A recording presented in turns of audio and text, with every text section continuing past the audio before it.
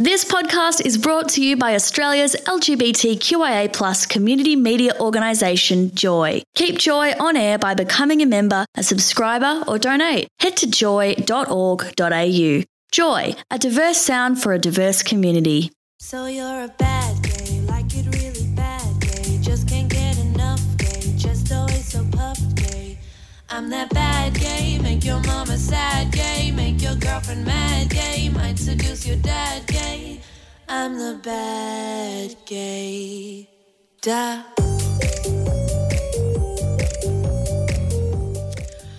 So, this evening's new segment that we're rolling out, it's got a few working titles at the moment, and we're more than happy for you to vote on the working titles. The first working title is Pop, Fizzle and Lies. The next one is What's Poppin'? Or my third and particular favourite is Pop Goes the Bad Gay. And this is a little bit of a look at pop culture, something that, as a bad gay, I personally do not actively engage with very often, and something I further do not engage with, the L word. Now, I'm sitting here with two gay men either of whom have probably watched more of the L word than I have, because I've watched all of half of the first episode. And why I'm bringing this up tonight is that, according to the Oracle of All Knowledge, Google, the L word aired for the first time on the 18th of January in 2004. Now, Alex, you were probably 2 at the time, at which time I had been in possession of my Bad Gay membership card for a decent number of years. With 70 episodes in the entire series, it ran until the 8th of March 2009 and has unsurprisingly resulted in a spin-off made-for-TV movie, The Farm, and now, of course, lesbians around the world unite and celebrate because the L word Generation Q is about to grace our screens. What? As a pop culture phenomenon, everyone knows that all lesbians are huge fans, are they? Generation Q? Are they what does that mean?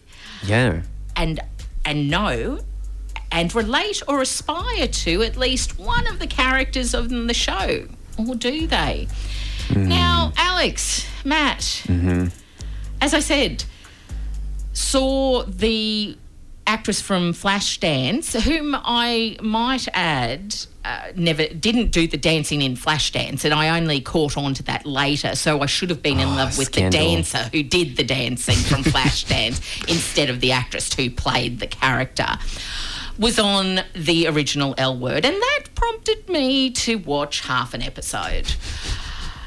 And I must admit, at that time, I 2004, I'd been a newly minted bad gay for a couple of years. Unlike you, Matt, I leapt straight into the bad gay thing. I didn't take a period of time to become one. And after watching half an episode, I thought, time to hand back my steak knives, because if that's what a lesbian is, I'm out. So I can't say I'm overtly thrilled at this new phenomenon that is coming. What do you two know about the L word? All I know is that it is really problematic for the LGBT community as one. Like if we're specifically, and just how it's unrealistic, which I think we were talking briefly off air before. There's the gay equivalent with. Yeah, look, I know nothing about the L word, apart from the fact that the girl from Flashdance is in it.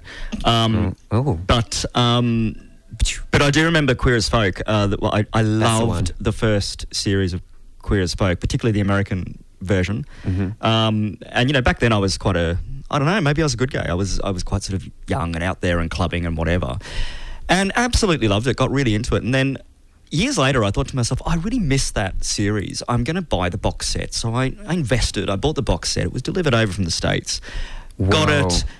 watched one half of the first DVD and then thought, I can't watch any more of this. This is really depressing, because all of a sudden I'd become this curmudgeonly old grump who didn't identify with any of the characters. And it's totally unrealistic, right? All these guys do is they go out to this amazingly hedonistic nightclub, right? And they cop off every time they go there. Now, how many times have you gone to a nightclub and not copped off? I don't know. I'm just talking about me personally, but... if I don't have that good a run rate as these guys, they all live in warehouse apartments. They have a lift that goes up to the warehouse apartment, and they always seem to have relations in the lift as they go up before they've even hit the bedroom. Absolutely, and unrealistic. Brian's apartment, the bed was the centerpiece of the apartment. It was magnificent. It was absolutely magnificent. But I did a similar thing, and maybe I should do this with the L Word. I doubt I will, but maybe I should. I went back and revisited Queer as Folk, and I liked both the UK and the US series. The US series probably a bit more. But I went back and revisited it a number of years later, did exactly the same thing, got the box set, the good old DVDs, and watched the first few episodes and thought, there is not one redeeming feature about any of these characters in this show. Why was I so in love with it the first time around? Yeah. And also, you don't need something that's going to make you feel less fabulous than them. You know what I mean? That was the depressing bit. And also the fact that it was just so chaotic and hedonistic. I was just exhausted watching it. I'm thinking, I just want to go to bed with a cup of tea or something. Yeah. And a biscuit. Setting such high standards and, just being unrealistic and repetitive.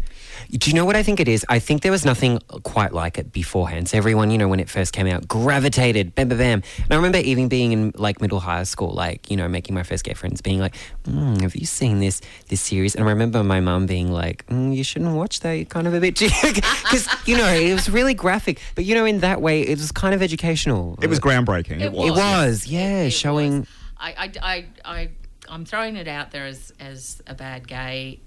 I don't know that the L Word Generation Q will have the same impact. Quick question though, I don't know anything about the L Word, but the interpersonal relationships, how are they on the L Word? I have not a clue. Are they, right, okay. We don't know. Not a clue. Although we were speaking to some of the lovely hosts of Triple Bypass outside, and they both had particularly negative things to say about the interpersonal relationships, displayed on the L Word. Yeah, because these days, they have to create drama, right? So to create drama, the interpersonal relationships are often quite sort of destructive or toxic as well. And extreme, yeah, absolutely. So let us know your thoughts on the upcoming release of the L Word Generation Q on SMS 0427 Joy 949 or email us on air at joy.org.au.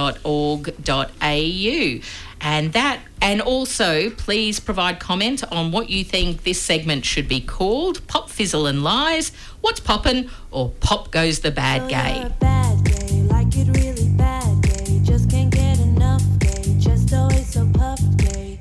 I'm that bad gay, make your mama sad gay, make your girlfriend mad gay, might seduce your dad gay. I'm the bad gay. Da.